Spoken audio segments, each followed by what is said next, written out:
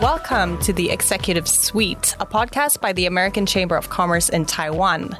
My name is Julia Bergstrom. I'm the senior editor of Topics, our monthly magazine diving deep into the business world here. Each month, I sit down with a leading figure in the community to discuss management and gain insights that can help all of us in our careers. And for this episode, I'm really excited to introduce Honoré Tchoukuegno, Vice President and Chief Financial Officer of Mercedes-Benz Taiwan.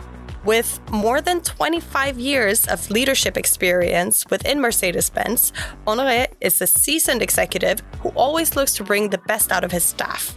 He came to Taiwan in 2019, right before the pandemic would cause a chip shortage that rocked the auto industry. But despite this and other challenges, Mercedes-Benz has a commanding share of Taiwan's luxury car market, and I can't wait to find out more about one of the driving forces behind this success. So welcome. We're very happy to have you here today. Thank you very much, Julia. My very pleasure to be here today. If not all, then most of our listeners know Mercedes-Benz. And some of them might even be driving a Mercedes-Benz while listening to this podcast. But a fun fact that they might not know is that we are actually located in the same office building. So I see your cars every morning when I go to work. They're really beautiful. Oh, thank you very much. We are working hard to make the most desirable cars of the world. Is there a model that's coming out now that's recently come out that you particularly like? Oh, yeah, absolutely. You know, in this area of electrification, we are just about to roll out a lot of electric models in Taiwan. Yes. And the EQE is the latest car that we just launched. And the highly desirable GLC just got launched recently. The SUV, yes, mid-size SUV. So this is what we recently launched in Taiwan. Oh, nice. I actually sat in one of your EVs the other week. And I love, there's, I think it's the EQ. It has a display that's very long. And I thought it looked super cool. Yeah, it is indeed. This is called the Hyperscreen. Oh, okay. 56-inch screen covering the whole front, from the driver's side all the way to the passenger car. Yeah. And this is a superb piece of technology offering and fantastic in-car experience to the customers. As a matter of fact, I'm driving an EQS right now. Oh, really? 53 AMG yes. with such a screen. I can tell you, it is a delight. Wow. Maybe one day I will afford to drive one too. But until then, I'll look at it every morning at work.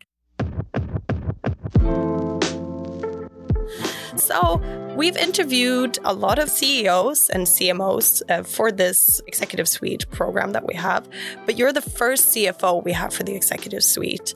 And we all know it stands for Chief Financial Officer, but what does that actually mean practically? What does a typical week or day look like for a CFO? First of all, it is my honor to be the first CFO and hopefully not the last on your program. Thank you. There is no such thing like a typical week for a CFO. As CFO, Chief Financial Officer, it is not just about money. It's about being able, together with your CEO, to actually drive the business performance, to boost the efficiency of the company, to drive automation in the company, but also to take care of your people and make sure that you have the right staff on board, engaged and motivated to actually achieve all of what I've just listed down. Wow. And so that's a lot of responsibility, especially when it comes to the money is one of the most important assets and people of a business. So what kind of characteristics do you think a successful CFO needs? Yeah, that's a great question. First of all, it is important that, of course, you have the ability to have a good look over the whole company. Every aspect of the business, you have to be able to actually know that. Because it's about resource and capital allocation. How can you allocate properly the resource if you actually do not know what's going on in the company? So that is very important. One also very important aspect is active listening. You have to understand the needs of the business unit so that you can actually also properly serve that business unit with the resources that are necessary.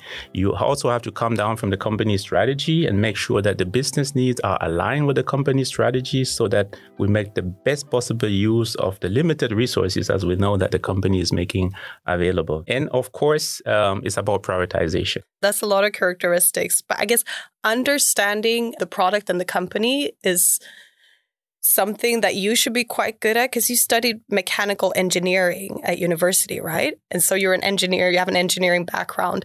And then you've kind of steered yourself toward financial roles at Mercedes-Benz. How did that happen? And it's quite an interesting mix. And do you have any advice for people who feel a bit trapped by their degree, who want to make that sort of switch? Yeah, I got asked that question a lot. Oh, it's really? not so common, for a mechanical engineer to end up as a CFO. Well, very simple. Yes, I studied mechanical engineering. And at the very beginning of my career in the management trainee of Mercedes-Benz, I actually worked together with procurement people on the project. Now, at the end of my management trainee program, those people asked me if I would be interested to join the purchasing department. Oh. And that's what I did. So actually, I never worked as engineer at Mercedes-Benz because I branched off. Now, being in purchasing, I quickly realized that technical background is good, but this is not enough. So I needed some business administration and economics skills. That's why I went back to university, and while working, took a course in business administration and ended up with a diploma. Oh, wow. Okay. And upon that, I continued my career in the R&D controlling. So in the research and development, but there in the finance department. And that was a very interesting experience because I could actually combine and leverage my technical skills and combine them with the newly acquired business administration skills. Yeah. And by so doing, being able to better allocate capitals to our colleagues. Wow. But frankly speaking, the engineer didn't like that at all because I was part of them. I understood, the real need. And actually, they never really got what they asked for. Oh, they couldn't sneak past you, so to say. Right. So quickly, to those who are trapped actually in their career or something like that, I would say, the diploma, the degree is just a door opener. Yeah. Yeah. Beyond that, everything is possible. Wow. And how did you manage your time studying and getting a diploma while working? That was indeed a tough time. And adding to that, that time we also got our first child. Oh, so wow. It was not so easy. So I'm very thankful for the support that my wife gave me at that point in time. But I was determined to achieve that for sure.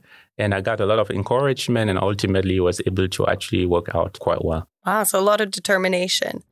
You've been at Mercedes-Benz for over 25 years now. Right. What made you want to apply in the beginning, and what has made you want to stay at this company for so long?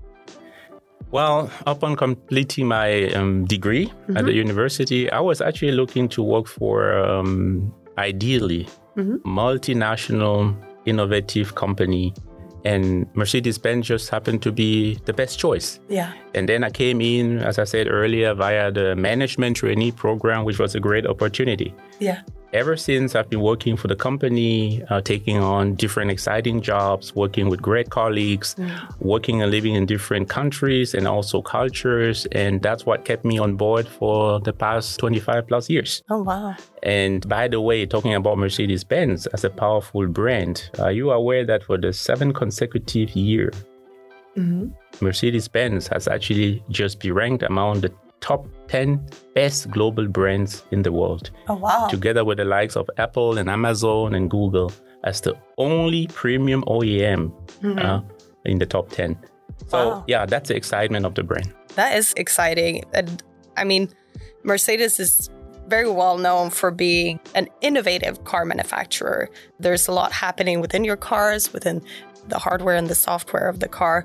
And you've also worked personally on digitization efforts in the past. So how do you and your team work to innovate in your roles? Yeah, you're right. Digitization and innovation is actually our DNA, especially innovation, right? What is important is that we create the right atmosphere actually for our engineers, but not only the engineers, for the whole company to be able actually to innovate. And therefore, creativity is very, very important. One of the key issues is to have a company culture that actually allow people to bring up ideas. You never know where the idea will lead you to. That might lead to the greatest innovations, as also shown in the past. So therefore, that, atmosphere of open culture is very, very important. Secondly, you also have to have a process in place to actually foster innovation and creativity. This is extremely important.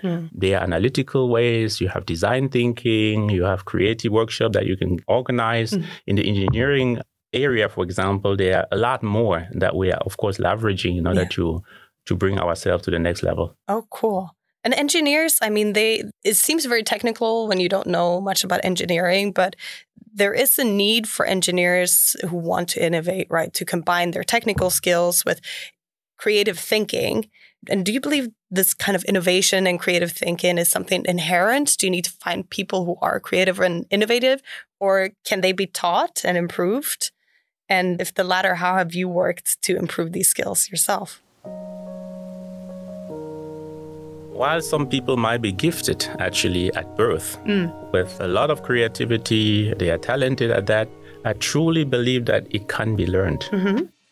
As I just mentioned earlier, and therefore it's really important that we also work on having the right environment to foster creativity. Yes. Right? We encourage people to bring up new ideas that would actually help us and that we pick up those ideas and we try to actually bring them forward. Creativity workshops, for example, can also be done. Just to share with you, my team member is working right now on organizing a creativity workshop in the finance department. Wow. Because I also believe that there is also important. So the workshop will help us actually to find new ways to do things. And out of that, we hope that will help us actually to streamline our processes and come up with new ideas that will also help us to improve. So it definitely can be learned. Do you have any tips for how to utilize your network well? Because I think a lot of people are good at making new connections or talking to new people, but then how do you actually turn that into a fruitful or useful relationship? It's difficult enough to build up a network. It's even much harder to actually maintain it. Yeah. I think there is no specific secret to that. You need to put the same effort in maintaining the network, the same way you've been able to build that up. It's about catching up regularly. It's about, keeping in touch. It's about, if possible, meeting physically. It's about meeting also virtually. Yeah. Just sharing with you, during the COVID time, where it was not possible to actually travel, not even travel back to our headquarters, what I did was actually to schedule regular, we call it coffee time or catch-up meetings with a lot of colleagues actually globally. Other CFOs, but also other people, just to catch up and be able to maintain these kind of network. And it proved to be actually very, very beneficial. Otherwise, it would have been a long time without any contact, which is, of course, not good for network maintenance. Absolutely. So you work a lot with other people in regional offices at Mercedes-Benz. Do you guys collaborate globally? Yes, we do. And that's the very nature of the work. If I only look at MB Taiwan, that will be a closed job. What we need is actually to reach out to others and share, right? What are they doing? What ideas do they actually maybe have? Also sharing what things we have implemented, if they might be interested in. And that sharing is actually going on quite regularly and quite fruitfully. I was able to actually export some of our good ideas here to other colleagues that were interested in. Likewise, some other colleagues share with us what they were doing. And these sharing and benchmarking is absolutely important. In a high-performance organization, this is necessary. Definitely. And you mentioned before, you've come into contact with a lot of vastly different markets and cultures through your job. How have you worked to sort of immerse yourself in these cultures and different continents and markets? Is there a certain mindset or approach that you think has worked well for you for understanding a new culture? Yeah, indeed. For me, having been around in so many countries and also having a different background. I was born in Cameroon, in Africa. I grew up there before coming to Germany to study and ultimately to work at Mercedes-Benz. I have the chance to already bring along, that intercultural background. And what is important, I think, is to always show a level of respect to different cultures, be able to actually also listen and observe, be open-minded. That's extremely important. Yeah. Not being afraid to go into new relationships, etc. And then essentially, just being open, as I said, that's extremely important. And not being afraid to try out new things. Also not being afraid to fail, as long as you can still come back up on your feet and then continue. So, one issue that has to do with cars and driving that I'm sure is very important for Mercedes-Benz, as with any auto company, is the question of road safety and safe driving. So how does Mercedes-Benz work to promote road safety? Yeah, I agree with you. Road safety is a huge issue, especially also with the scooters all over the place. That's the nature. So how do we as Mercedes-Benz work to promote road safety? Generally speaking, but also specifically when it comes to Taiwan, I think different aspects. We need to talk about, for example, passive safety systems, how we move from passive safety systems to active programs in the car. Passive safety systems is when an accident occurs and how we actually kind of limit the negative impact. And active is preventing the accident from happening in the first place. Yeah. One of the key passive safety systems is the anti-lock system, for example, the ABS that Mercedes developed with many years ago. Oh, you were the ones who developed the ABS system. Yes. And the first to apply it on a car. Yeah. In the meantime, it's mandatory on every new car coming out. Mercedes was the first, together with Bosch. On the active side, the so-called pre-safe. Yeah. By the way, just celebrating 20 years. Oh, wow. Equipped in all of our cars. So setting new benchmarks. Yeah. In our cars, of course, also benefiting our Taiwanese customers on the street. That's very important. You have different other features. The blind spot, very important actually to detect the scooter in the rear mirror, for example. Or the road users in crossroad intersections, also very important. Pedestrians, for example, or cyclists. And the autopilot. Yes. We call it intelligent drive, which is also a very important innovation that we've actually brought out. So our vision there is very important. Not only we would like to protect our own customers in their cars, but we would like to protect actually everybody on the street, all road users with our active safety systems. The cyclists, the scooters, crossroads, so that the car can actually brake in time for that. This is one. Designated driving is something that I would also like to mention. We also promote the idea of responsible driving. So apart from the safety feature I've just mentioned, one of the first exclusive products that we've actually brought out in our CRM tool, the Mercedes-Benz Pass, is the designated driving. So what is designated driving? So we have a partner, which is a taxi company, well-known, 55688, Julio Baba, who is working with us in order to offer these. We are offering these service. So their drivers have been in our own Mercedes training center. So they got trained on our cars and functions. And if you went out in the evening, you had a drink, and you can actually book that service via this mobile application. The driver will come to you. He will then drive you in your own car back home. Wow, nice. Very safe, very convenient. This is a service that I also use frequently as we are invited to the one or other dinner, for example. So this is also a very good way to promote active safety. You can also use it if you are ill or you are not feeling well, for example. And by actually bringing in these drivers and showing them the car functions, it also helps to reduce the anxiety of the customers that the driver may not know how to take care of their cars. Yeah, of course. It's also very important. Oh, that's fantastic. And I guess the active safety is one of the prospects for the development of the auto industry. But are there any other prospects that you see for the auto industry in the next few years? What can we look forward to? There is a lot in the pipeline. Just to name a few aspects, decarbonization, digitization, but also the whole issue in two aspects, driver assistance, automated driving, but then also the in-car experience that we actually touched upon at the beginning of our conversation. I would like to elaborate a little bit. Let's start with decarbonization.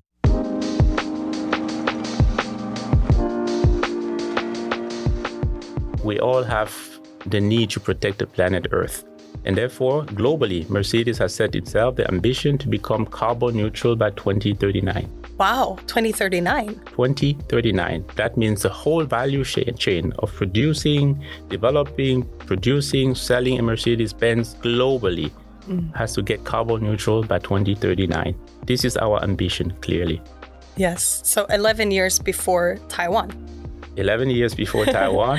And also to be very concrete, in the production area, since end of 2022, we are already carbon neutral. Wow, okay. So all Mercedes-Benz own production plants worldwide already achieve carbon neutrality. But it's not enough to only look at our own plants. We also need to include our suppliers. They have committed actually to also become carbon neutral over time by using, for example, green steel, for example, for the production. Electric cars are the cornerstone.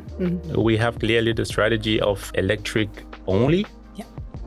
And by 2030, Mercedes-Benz will only sell electric vehicles globally. Wow, okay. If market conditions allow. This is clearly our ambition. Right here in Taiwan, by the end of 2023, we will have 6 electric vehicles on the market. That's fantastic. EQS is one, EQE, we talked about that, so that the Taiwan customers will have a large choice. So this is our contribution actually to this very important aspect of decarbonization. This is the first aspect of the new trends. The second one is the digitization. Digitization in the sense of driver assistance system. By the way, we just announced in Las Vegas a few days ago at the CES in Las Vegas that we received the certification for level 3 autonomous driving in the state of Nevada in the US. Okay, That's so what is the level first 3? OEM. What is level 3? Great question. In the area of automated driving, there are 6 different levels from 0 to 5. 4 and 5 means actually fully automated. Vehicle takes control. As a passenger, you can even sit on the rear seat. The vehicle takes control. 0 to 2 means the driver is still in control. 3 means a dual role, actually. 3 means actually you're sitting in the car. You still need to be in the driver's seat, but you take your hands off and also the eyes off the traffic. Under certain conditions, the car is actually driving you, is in control, can overtake and do different things. And as a first OEM, we just got that certification in the US, and California will follow. Wow. In fact, we got that certification in Germany already last year. So this is a very, very important trend that we are actually following. In Stuttgart, where our headquarters is, in a parking space. We have developed an automated parking valet with Bosch again, where the car can actually park itself automatically. Oh, nice. Yes. That would be good for me. Through a mobile application, you could actually get your car to park all by itself. It's already possible today. I love that. I'm a terrible parker.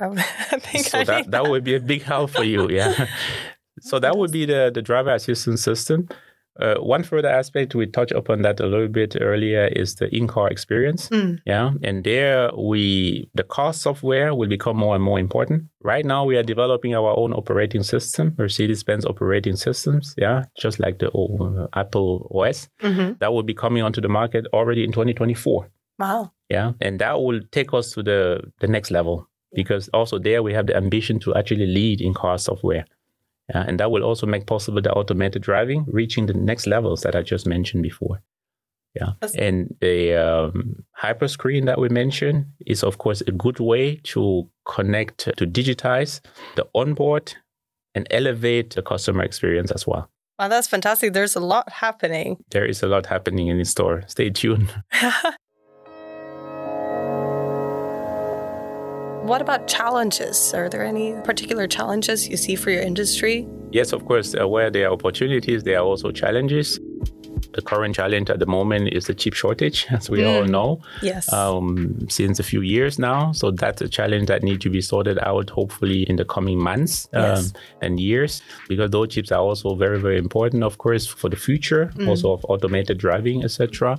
Another challenge is, of course, to have the talents. Also the skills that would be necessary to actually achieve all of these ambitions that I've mentioned earlier. Decarbonization is very tough. We need the commitment of everybody on the value chain creation.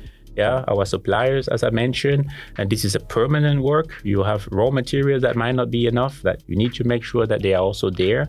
And those raw materials that will help us to achieve decarbonization. So there is a full array of challenges that we need to fend off. But we are confident that, we will be able to also solve these challenges as we move forward. That makes me feel confident. So you mentioned, chip shortage. But from what I understand, Mercedes-Benz has been doing pretty well with managing the chip shortage. What did you guys do to kind of handle that extreme challenge and situation for the auto industry? Yeah, like every other OEM or the all industries, we also Mercedes-Benz has been impacted by the chip challenge. Of course, we could not produce the cars that customers are actually waiting for, which is a pity. Yes, we have tried our best to manage the chip shortage. How are we doing that? Of course, trying to be proactive, and trying also to get ourselves one tier or some tiers further, being directly in touch also with the chip manufacturer, which we didn't do in the past, and taking the responsibility for that. That helped. Yeah. But fact of the matter is that we still are not having enough. And we do hope that the situation going forward would really come back to normalcy. Yeah. So that we can actually supply customers and reduce their waiting time. Okay. And you mentioned talent as one challenge. And I think it's a challenge in many industries. But maybe there is a young, talented person listening to this who's getting inspired, thinking, I want to be the CFO of Mercedes-Benz Taiwan one day. What advice would you like to give young professionals who are looking for a successful career similar to yours? Yeah, what advice do I have? Very simple. Be ambitious. Be curious. Stay hungry. Dare to ask. And take the lead to steer your own career. Yeah. Get people around you with a positive mindset. Yeah. That will encourage you along the way. That can be a great mentor, for example, or a coach. And believe in yourself, which is the most important one. Believe in yourself and your abilities and capabilities, and then you will get there. And you're very hardworking and ambitious, and you're doing a lot of stuff. But when you're not working, what do you like to do to kind of relax and recharge? Yeah, when I'm not working, I actually like to spend time with my family, which is my backbone. That's really, really important. Other than that, connecting with friends, remaining grounded, etc., is also very, very important to me. I like reading a good book. Oh, nice. Or just going out for a good run. Yes. With my intercultural background and also going around, we love traveling, actually visiting new countries, new places, and new cultures, expanding the horizon. These are things that we really love and enjoy doing. It's fantastic. Do you have any trips planned in the upcoming months? During the pandemic, it was not really possible to travel. Yeah. Actually, when coming to Taiwan, we were very much looking forward to going around here in this region. We have visited already some countries around Thailand, Malaysia, Singapore. So there's still a whole lot on our list. So we are really looking forward now to, now that borders are open and the pandemic is going down, to actually kind of go out there and visit some other countries in this region, APAC region. Nice. Me too. We're running out of time. This has been a really interesting conversation. I do have one kind of a tricky question left. We're the executive suite, and we love sweets at the AmCham office. And I'm curious to know, what has been the most memorable dessert that you have tried in Taiwan? Oh, that's a good one. There is one dessert that I've tried here in Taiwan. It's called the sweet dumplings. Oh, yes. Tang Yuan, if my pronunciation is correct. Now, that's really a nice one. That's really a nice one. It's made of glutinous rice in a broth of beans, something. With fillings. Yes, with fillings. Very, very interesting. Have you tried it? I tried it. I actually also really love Tang Yuan. Yeah. I think it's... You do? Because I'm European, I really love very sweet desserts. So I tend to think that Taiwanese desserts are okay, but they don't impress me much. But I do agree with you. That's a really great Taiwanese dessert, for sure. Absolutely. And actually, our last episode, I interviewed the director of the American Institute in Taiwan, Sandra Outkirk, and I asked her what American dessert she thinks everyone should try. And she said pecan pie was the one that everyone should try. And so as a little thank you for coming on today, I actually did bring you a pecan pie. Really? A slice of pecan pie. Oh. So in the spirit of staying hungry, I'd like to give you this, and I hope you can enjoy it later. Thank you very much. Is it a sweet one? It is a sweet one, yes. then that's it resonates with me. I love sweet desserts. And I'm very honored to be your second guest now, right after Sandra Outkirk. It was a great pleasure being here today. Thank you very much for having me. Yes, thank you. I learned a lot. So looking forward to seeing you around the office again. Looking forward to that as well. Thank you very much, Julia. Thank you so much. This was the Executive Suite, an audio version of what we cover each month in topics from the American Chamber of Commerce in Taiwan. We are now in print, online, and wherever good podcasts are found. In this feed, we'll also be bringing you monthly updates on the major domestic and international beats moving Taiwan. This program was created with help from Ghost Island Media, Taiwan's leading podcast label. Make sure to check out their other shows. I'm Julia Bergstrom, and I'll see you next month.